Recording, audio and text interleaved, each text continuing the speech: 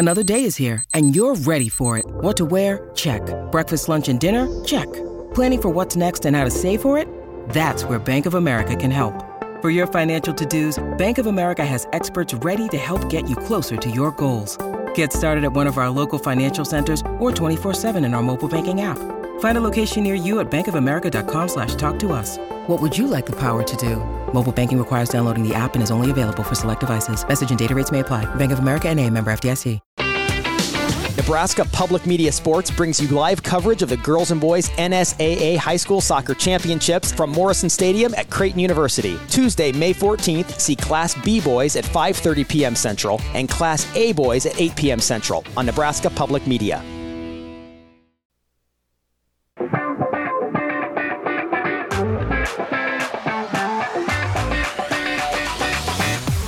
You're listening to Hurrdat Sports Radio.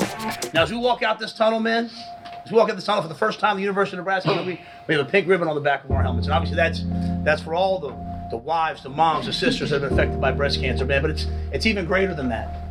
It's a way for us to honor those in our lives, our mom, our grandmom, our girlfriend's mom, our aunt, the people in our lives who have fought for us. Because ain't none of us here of our own accord. Picking you up, taking you to school, fighting for you, taking a second job, battling, maybe keeping you away from the hard things in your life. She took it on so that you could just be a kid. Who is that for you? Who is that for you? Maybe it was your dad, maybe it was a coach. But man, they fought for you. They were warriors for you. These women that fight this battle, they're warriors. I saw it with my mom. Kicking off hour number 3 here on Hurrdat Sports Radio. I'm Ravi Lula with Andrew Rogers. We are on AM 590 ESPN Omaha, ESPN Tri-Cities, and KFOR in Lincoln. We are joined now to kick off this third hour with our friend Michael Bruntz from Husker 24/7. Bruntz, how are you this morning? Not bad. What's up? Michael, do you have your Connor Stallions recording glasses on this morning? Yes, I do. I'm currently buying tickets to every college football game that I can find right now for my friend. Listen, you got for your friend, for which you will pay them to go to on and Venmo. You'll Venmo them and publicly. let them know that you bought tickets to the game. my very public Venmo account. Yes. No, you seem more like a Cash App guy. I don't even know what that is. That's what Connor Stallions would say. I got to write a check, and I got to balance my checkbook while I'm sitting there writing it. That's how old I am. I can't even remember the last time I wrote a check. Dude, you know what the last I don't know time if I've ever written a check. Was? What's that? I was buying soup. You had to write a check to buy soup? What happened here? There was a great soup place here in Lincoln. Shout out to Grateful Bread. And they don't take cards, but they take cash and they take checks. And I didn't have cash, but I had a check. Wanted some soup. I went and wrote a check for soup, guys. So was it like, chunky? Was it like a $4 check? Like what? No, I mean this is like good soup. This is like really good. Not like Yev Kassem type stuff from Seinfeld, but like good soup. No soup for you. So you got a couple things of soup. You got some cheese scones. You got a giant chocolate chip cookie. So it wasn't like it was like a $7 check or anything. It was you needed to write a check. Imagine if you were in Seinfeld, you went after George, who said medium crab bisque, and Bruntz went up there with a check. Yeah. I don't know if you'd ever be welcome back either. I think you might have been banned from the soup shop if you were writing the check there, but that's so funny. If you guys are ever down in Lincoln on Thursday or Saturday, we'll go get some soup, and it'll be on me. I'll write a check. You guys can watch. I think I'll see myself out. Don't worry, I'll Cash App you the difference so I can pay for my meal. Yeah, I'll get you money through Zelle. Bruntz, as we kind of, I guess, turn our attention to football instead of checks and soup. We've got Michigan State coming up this week. I know that the coaching staff has said, like, hey, this team is closer to 6-2 than it is 2-6. I'm not buying it, if I'm being honest with you, Bruntz. I don't.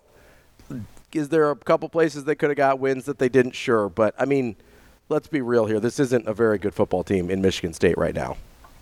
Yeah, it's coach speak, right? Like, they're not close to 6-2. They're not at all. But it's funny though. You look at their numbers, and they're not defensively. They're a little worse than Nebraska, but they're not that different than Nebraska numbers wise. It's actually. I was just kind of writing a preview for our Saturday stuff, and it's pretty close in a lot of areas. I mean, they give the ball away just as much as Nebraska's offense does. They're pretty similar in turnover margin.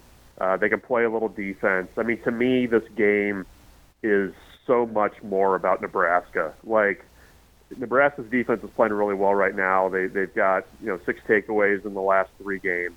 They're also -3 in turnover margin in those 3 games, which is it's just mind blowing to me. But if Nebraska can take care of the ball, they get a couple big plays. This should be a game that Nebraska walks out of East Lansing being bowl eligible. I think this is just another test for this team of whether or not you can stay focused. You can stay, just thinking about the players across from you, and not, what's out there, because the outside noise has gotten a little bit louder around the program. You've won 3 in a row, and you're feeling pretty good, but Michigan State has a few guys that can make you pay if you're not dialed in, and that's the challenge for Nebraska. I mean, it's much more this week about whether Nebraska can keep from beating itself, in my opinion. Bruntz, I mentioned this last week, and it felt a little weird to say out loud, but I think if Nebraska can keep the turnover margin to -2, that they're going to win most of these games on the rest of the way out.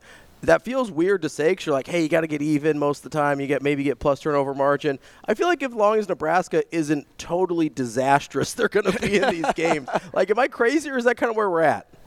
Yeah, well, I mean, Nebraska's kind of been a little lucky, right? I mean, with the way that Northwestern game started, I mean, they should not have been sitting where they were after that first quarter. I mean, let's be honest. I mean, that they were very fortunate that the defense came in and, kind of did what they've done all year. I mean, a positive turnover margin for this group feels like a big ask.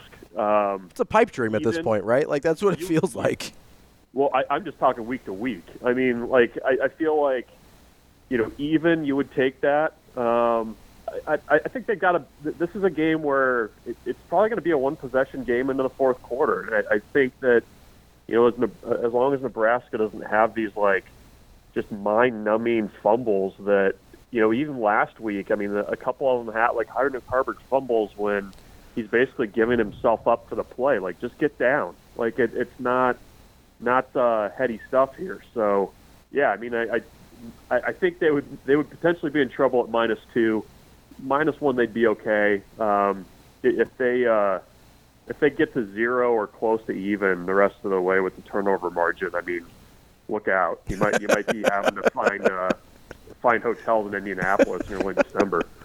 Bruntz, I'm sitting here. You mentioned the bowl game. We're talking about kind of like the shakiness to this Nebraska team, and I'm thinking, take any team over the last 6 to 7 years. It was the stint from the last bowl game up until the potential bowl game that the Huskers are on the brink of securing. So, where do you think this team ranks among the teams that came 6-7 years ago? I'm ultimately trying to figure out if this is the most talented of the bunch, or if this team's success is also a product of their opponents and not being, in the strongest of conferences this year. Well, I mean, the Big Ten West has not exactly been a juggernaut during those 6 or 7 years. I mean, Nebraska was they'd won once against Northwestern and Illinois over the last 3 years combined. I think they're 1-5 against those teams. Similarly against Purdue, they just hadn't beaten them. So that the schedule's always kind of been the same. It's just always in my head kind of been about Nebraska, and the conversation for years was, oh, they're so close. This is the best, however many loss team in America, a 3-win team in America, or whatever. I don't know that this team has more talent. I think it's just being utilized in a really good way. I mean, I'd probably go back to, I don't know, maybe the 2019 team. Was that probably the most talented one since 19 or 21, probably? Yeah, those are the two I was thinking. I mean, I think that both of those teams are a little bit more explosive on offense. I think they had decent athletes on defense that maybe I feel like probably could have been utilized a little better. So I wouldn't say this is the most talented team. I think this team is really bought in. I think this coaching staff is coaching really, really hard right now. And, I think they've finally figured out a recipe and coaching to that recipe to win these types of one-score games. I mean, just you go back through some of the games that Nebraska's lost since they've last been in a bowl game, and it's just head-scratching the way that they've done it. I mean, so many of those games you had, your defense on the field with a chance to win it. You couldn't do it. I mean, the Northwestern game where they go all the way down the field and score and win in overtime. The Purdue game where they kill you on the end around. There's just so many examples of those types of games. The way they absolutely folded on the road against Colorado. I mean, I think that's the difference with this team is that it's a tough group. They've got a damn good defense right now, and they're playing really good football. And I don't know that that's necessarily a talent thing. Bruntz, this is a totally useless exercise, but it's something I find myself thinking about a lot. How many wins does either that 2019 or 2021 team have if this coaching staff is there instead? Yeah, I thought about that too. Way more than I should have, right? Like I've spent too much time thinking about that. Well, think about even like the special teams things that bit some of those teams and cost them games. If they had just played even in special teams in a lot of those matchups, they probably were a bowl team. I mean, that's just the reality of what they were. And I think I think the thing that hasn't changed is I feel like the margin of error has always been very thin between over the last 4 or 5 years. It's just the defense is playing lights out right now. You're playing decent enough special teams. You're winning the field position battle, and you've been able to kind of ham and egg an offense, and you're getting it done. So it's still kind of precarious, but I think this coaching staff's done a really good job of getting guys to buy in and using what they've got. I mean, heck, James Williams is in there for 2 games, and most people wouldn't have been able to pick him out of a lineup, but before that game against Northwestern. Bruntz, November matters. Those were the words uttered by Coach Rule to his team. Yes, this is a learning experience, but this is what you play for. These are the games you've already prepared for, courtesy of the other 8 this season already. How real has it become to you, though, that this team is in striking distance of a bowl game and potentially something greater? Yeah, I mean, I think the conversation's definitely changed since we left Boulder. That's for sure. It almost kind of felt like the sky was falling a little bit then, and they've found a way to, despite a lot of things going wrong on offense injury-wise, to make this work. And I think that's a credit to the players, to the coaching staff. I mean, I think if you would have walked up to somebody walking out of Folsom Field and say that by the time this team walks out of or heads to Michigan State, they're going to have a chance for a bowl game, a statistical chance of making it to Indianapolis if things break right. They would have told you you're crazy. And, they've done a good job, I think, of just kind of sticking with the process. I think this coaching staff felt like it was going to be a slow build through the season, and they were going to play better football. But, I mean, it's been a remarkable turnaround. And, I hear a lot. It's the Big Ten West schedule. It's a bad schedule. It's the same schedule they've played for the since it was Legends of Leaders. So, that they're beating the teams they should finally, and I think that's progress. Bruntz, you mentioned, that the way the season started, and I think, myself included, I'm not sure I heard anybody project this team to make a bowl game that didn't have them at least splitting those first 2 games, and to now be in a spot where they went 0-2 and now they've won 5 of their last 6 is kind of remarkable, especially, as you mentioned, considering some of the injuries on offense. I wanted to touch on that offensive line real quickly here. How did you think they played with those 3 reserves against Purdue as starters on that offensive line? I didn't notice them. And you mean that as a good thing, right? Yeah, that's a good thing. I mean, I think, when you look at the 3 guys that were in there, I mean, Teddy had played a little bit and started some, and, Lutovsky's been a rotational guy. And, Justin Evans-Jenkins, they love him. They've been trying to get him on the field more. So it wasn't a total stretch that those 3 guys were out there. It was like, somebody that's never played before. But, yeah, I didn't notice them. I thought they were able to get enough done. I thought that Purdue front was actually pretty good. Number 4, number 5, I mean, they were a problem all day, and will be for a lot of teams. But no, I mean, for those guys to be kind of called in on really short notice and to play the way that they did, I thought they held up fine. I mean, that's kind of all you can ask for, and that's the kind of line depth that I don't know that Nebraska would have necessarily had in years past. I'm trying to think of there haven't been many teams where they probably would be able to go past like a 6th or 7th guy, and you're basically replacing the entire left side of your offensive line with a week's notice, and they did pretty well, I thought. Bruntz, this kind of goes more toward the rest of the season because I think the opponents that Nebraska plays down the stretch may have an edge over Nebraska in terms of a Vegas line. But what do you think this team needs to do offensively more going forward in order to feel comfortable in games when they aren't treated as the favorite?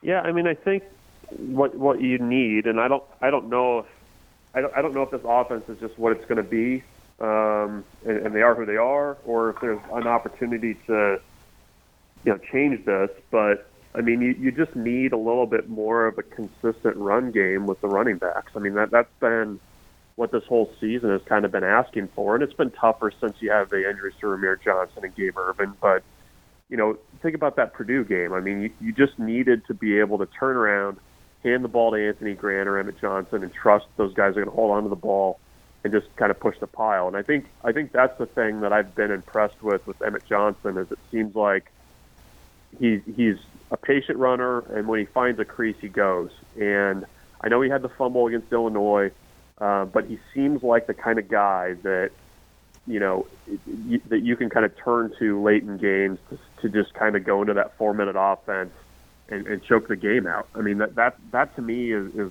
what's kind of been missing, and would probably result in a little bit less stress in the fourth quarter, is if you just have somebody besides Heinrich Harburg that you can go to and just kind of try to lean on people. The offense is going to be what it is. They're going to run some option. They're going to try to get it downfield for a couple deep passes. And I don't know what wrinkle is out there that we haven't seen already. So I think you just kind of have to work around the framework you have and give me a little bit more Emmett Johnson. That's what I want. We're talking with Michael Bruntz of Husker 24/7. Looking at Michigan State, obviously the quarterback situation there is a little bit up in the air. We talked to a Michigan State insider earlier in the week. He thinks it's going to be Leavitt. Does it matter who the quarterback is against Michigan State? It doesn't seem like there's been a ton of difference in what we've seen from the different guys. Yeah, the young kid that was in there, blanking on his name. Leavitt.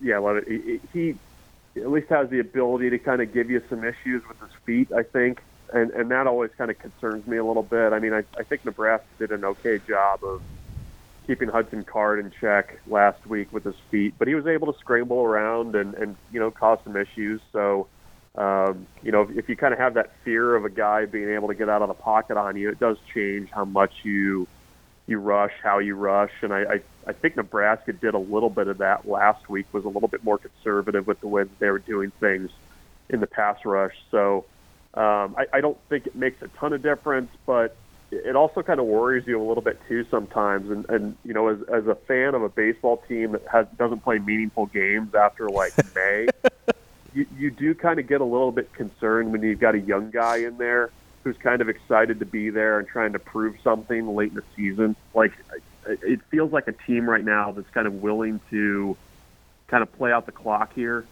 but you know, the young guy wants to show what he can do, and I think that's a little concerning, even though, you know, you're probably going to have some young guy mistakes and things like that. So it doesn't make a ton of difference, but I think a little bit more of a mobile quarterback does bring some different questions into the game plan. Bruntz, got about 4 minutes left. I want to get a recruiting question in, at least the last one from me. Give us the latest on the Husker recruiting trail. While Nebraska's winning on the field, where do you see them winning off the field now, whether it's with a player you think is going to commit or the Huskers are at least winning the race? Yeah, I mean, I think they're kind of still, you know, in wait-and-see mode for a couple guys left in the 24 class. Grant Bricks is obviously the big one. He was at Nebraska last weekend for an unofficial visit, and that was noteworthy because he had said he wasn't going to make any more visits before he made his decision. He's going to go, I guess, now and see Kansas State again and see Oklahoma again. Those are basically the three schools for him. And you know, he's the kind of, you know, developmental, talented offensive lineman that Nebraska would love to have to kind of wrap up its recruiting class. He's a 4-star lineman, really talented kid. So that's the big one to watch. And you know, I think there's going to be, you know, continuing movement with the recruiting class. I mean, you've seen Nebraska pick up a couple commits over the last few months, even though they're at like 26 commits now. People always ask me, how's the math going to work on that? How are they going to bring in all these guys? It'll work out. I don't know how. I don't want to balance the checkbook on that, but I think it'll work somehow. So, you know, I wouldn't be surprised if you see a senior film guy or two pop up still. They had Larry Tarver Jr., a defensive back from Florida, in last week for an official visit. So they're continuing to look around, and you got to play defense a little bit too with your guys. Certainly Carter Nelson has a lot of attention still from Notre Dame. Carlon Jones, the defensive line commit, who I think is, you know, probably overlooked in the importance of this class, is going to visit Ohio State later in November. So got to play a little defense and keep looking for some guys that can help you too. But it's kind of focusing down a little bit on the number of guys out there. Bruntz, you're headed up to East Lansing with BC this week, is that right? Yes, we bright and early tomorrow morning. I'll say, what's the itinerary like? You got any leisurely plans before you get to the game? Well, we'll see what kind of trouble we can get into in Detroit. I'm sure you won't have to look far to find it. Yeah, I know. It usually finds you. It'll be a little bit of a circus act. It's unfortunate the Red Wings, Pistons, everybody's not in town, which is too bad. But early kick on Saturday too kind of limits the options. So it's a business trip, guys. Don't forget that. We're going 1-0 this week. What's BC like to travel with? He's a good travel companion. He's good on long road trips. He can talk, as you would expect. He can talk about a lot of things. And he has good takes on things generally. We're a couple of old guys, so the music genres kind of line up too. We don't get into too many fights about that stuff, so it's always a good time. Favorite late 90s, early 2000s hits? Is that what's going on there, Bruntz? A lot of 90s being played in that car. Hey, you love to see it. That's my sweet spot too. Michael Bruntz, we appreciate your time as always. We'll talk to you again next week. Thanks, guys. Take care. Hey, thanks, Bruntz. That is Michael Bruntz from Husker 24/7. Coming up next, we're going to play a little Herd at Hot Seat with my guy Andrew Rogers here on Herd at Sports Radio.